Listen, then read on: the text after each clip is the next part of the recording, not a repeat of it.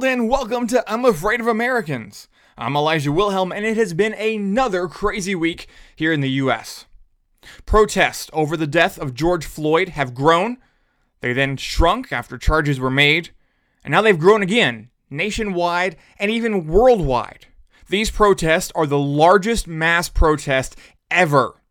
Yet with this giant display of free speech, the idea itself is under attack. President Trump went to war with Twitter after they fact-checked one of his tweets about mail-in voting. Peaceful protesters were tear-gassed and assaulted, in one case in Washington, D.C., just so that the president could go across the street to take a photo in front of a church. Journalists have been arrested for absolutely no reason besides doing their job. And we have seen a rise in the my way or the highway mentality. We've seen this mentality a lot this week, as people are unwilling to hear any side that they disagree with in any way. They shut it off, call it wrong, racist. Look, hate speech is not protected under free speech. No one should be out saying that they want to kill black people or that they're glad that this man was killed. That's wrong. He was murdered. But saying things like you're concerned about the looting, that's not wrong. That's free speech. I'm not saying either side is right. I'm just saying that if we get into a place in this country where we can't have discourse, normal conversations and ideas without being attacked as racists, we're in trouble. And that's not all that happened this week. Stocks soared as more businesses began to open from the coronavirus. And really we see the case of the missing, disappearing coronavirus. Now, the virus is still out there. It's still infecting people. Yet all of a sudden, there is no mention of it in the news whatsoever. Now look, I'm not a conspiracy theorist wearing a tin hat here saying the coronavirus is fake or anything like that. I'm just saying that this is proof that it was blown out of proportion, that the news media needed something to talk about. So they talked about coronavirus all the time. And now that they have something else, something more interesting, something more divisive, they're going to talk about that. We don't hear the coronavirus. Maybe things aren't as bad as they seem then. Maybe this virus isn't quite as scary as they make it. At least 25% of those who have died here in the U.S. are coming from nursing homes. Now, I'm not saying that those people are not important or that their lives don't matter. All I'm saying is that the threat to individuals who are healthy, who are younger, who are just out shopping or eating, is lower than we ever thought. Cases are rising right now. One place is New York City. Cases are also rising worldwide. Brazil just announced that they are going to stop reporting their daily number of cases and deaths. And states are continuing to reopen, yet the world is continuing to spin. There's been no dramatic rises in any of the states that have reopened. In fact, even in places where cases are rising, the positivity numbers of the testing are going down. This means cases are rising because testing is rising. So what does all of this mean? Well, it means a few things. First of all, we may not be stuck in this lockdown for years and years to come. This may not be the apocalypse that some have made it feel like. We may be able to get through this. I don't think anyone wants us to suffer or wants us to be in a bad situation. I think it's simple ratings, simple math, simple economics. Coronavirus coverage brought people to news stations. But as soon as something better came along, something a little juicier, like the death of George Floyd, suddenly CNN's coronavirus count went away. The constant media attention may not have been needed at all. So as we move into the summer, we are seeing evidence that the coronavirus is not substantially slowed by the seasons. You may think this is bad news, but I think it's good news. Because that means that it's not necessarily going to get a whole lot worse come the winter. If coronavirus is stopped by the summer heat, maybe that's why we're doing better right now. But it seems to not be. So maybe we're just doing better organically. Maybe things aren't as bad as they seemed. That's my hope. Because 3 months into this, I'm tired of this shit. Who would have thought, even in the beginning of March, that the United States and the world would and even could have shut down as much as it has. We have canceled March Madness, most of the NBA season, postponed the Olympics, had 40 million people lose their jobs, whether temporarily or permanently. A new jobs report that just came out shows our unemployment rate around 13%. Now, this is good. We were expecting about 20%. But it is still the worst since the Great Depression. We are not out of the woods with the virus or with the economy. This is going to be a long process. And I think that without the media obsessing over it all the time, we may do a little bit better. So hopefully we continue to get coverage of the protests and of the injustice. Because it does a few things for us. It opens our eyes to things unseen. It gives a voice to the voiceless. A voice that we need to hear, that we need to listen to. And it gives us time to see things for ourselves. To not be fear-mongered. To not tune in all the time to see just how bad things can be. To not have the worst-case scenario always highlighted. You don't watch the news to hear someone got to work safely. You watch the news to hear they got in a car wreck and died. That's the news's job, to report the bad. So hopefully, while the news is reporting on good things, like change, we can work to make the other things better as well. And maybe we can get through this sometime soon.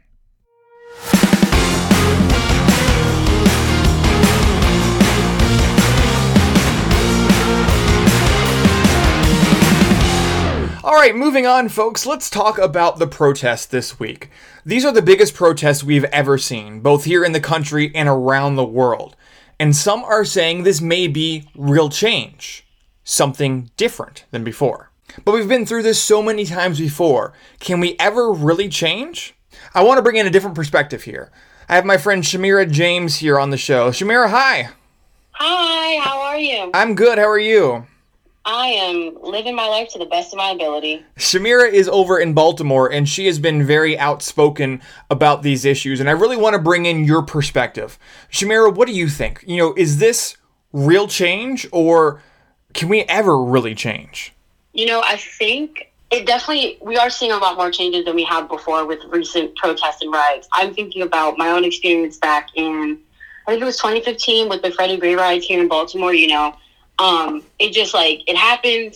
The people that were upset were demonized, and then we just never heard from it. But this time, I feel like with the presence it has on social media and the following that it's gained from celebrities and everything, I just feel like we are starting to see a real change. It is a very slow start, but there are some positive things that are coming. So I do think we have the capability of changing, but we have a long way to go. It's only been about a week, so we have a long way to go. But I do think there is a change coming.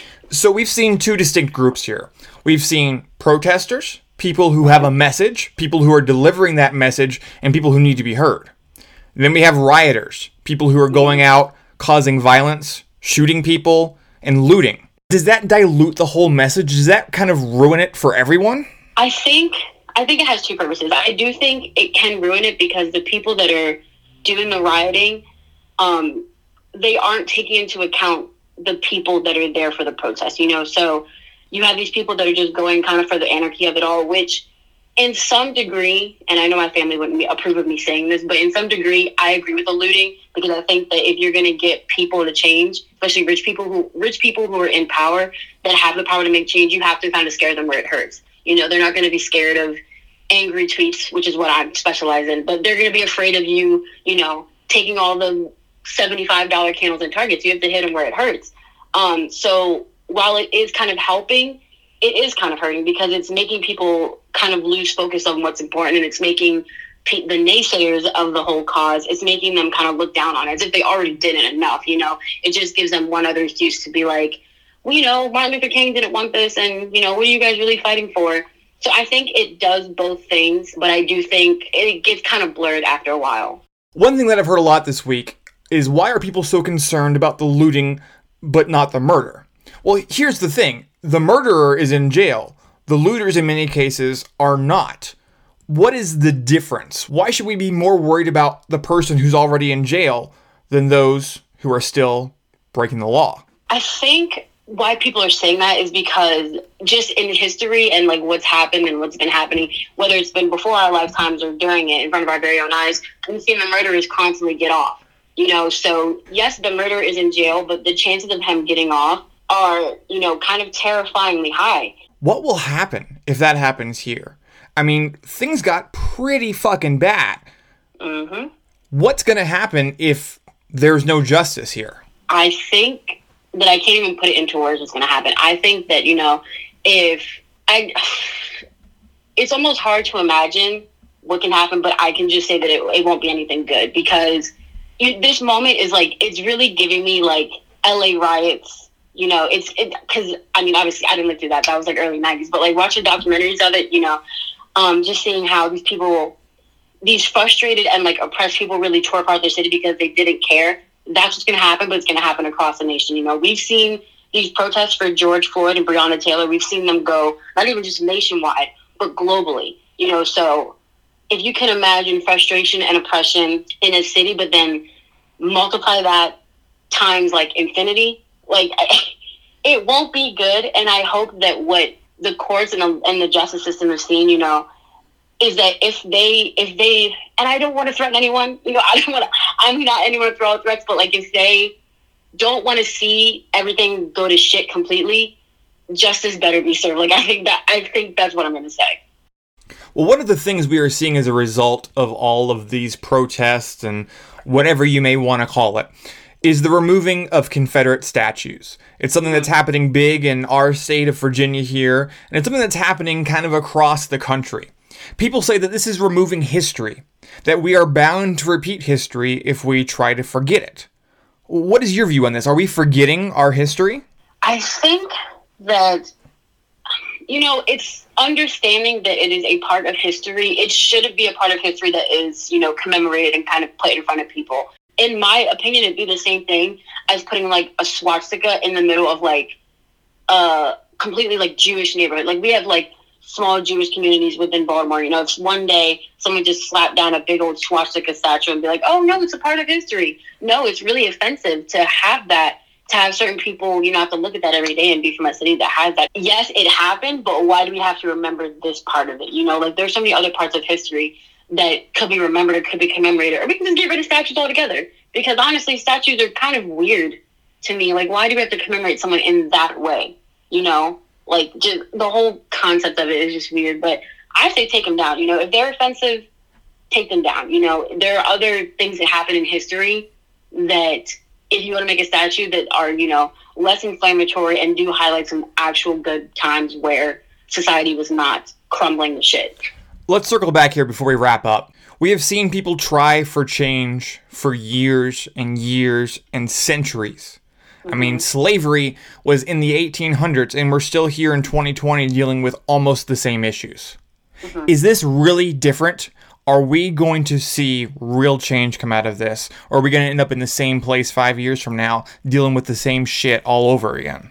It's kind of scary to think about that. I would hope that this is real change, because what I'm seeing is people that are, way more angry, and it's trickling down. There are people that have lived through the civil rights movement that are, out there protesting, and there are even little kids that have to protest. So if we're keeping this anger kind of built up and we're not letting the conversation die out and we're not letting history be kind of washed away. And so I think with like resources today and just Black people's like motive to be educated and, know everything, I think that when we are equipped with the knowledge, we're able to stay educated and stay afloat of what's going on. And so I think in that aspect, when you know what's going on and you know what's happened, you can even work harder to make sure it doesn't repeat itself, And as long as people are staying engaged and keeping that same force they did when there was this whole Blackout Tuesday on Instagram, if you just really just keep the same energy. That's just the phrase for this whole thing. Keep the same energy and history will not repeat itself.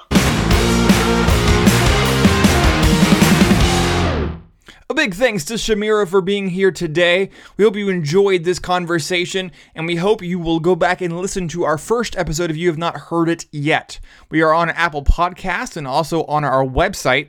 You can find the link to that on our Twitter page. It's I'm Afraid Podcast. We'll be back next week, Monday mornings before 9 a.m.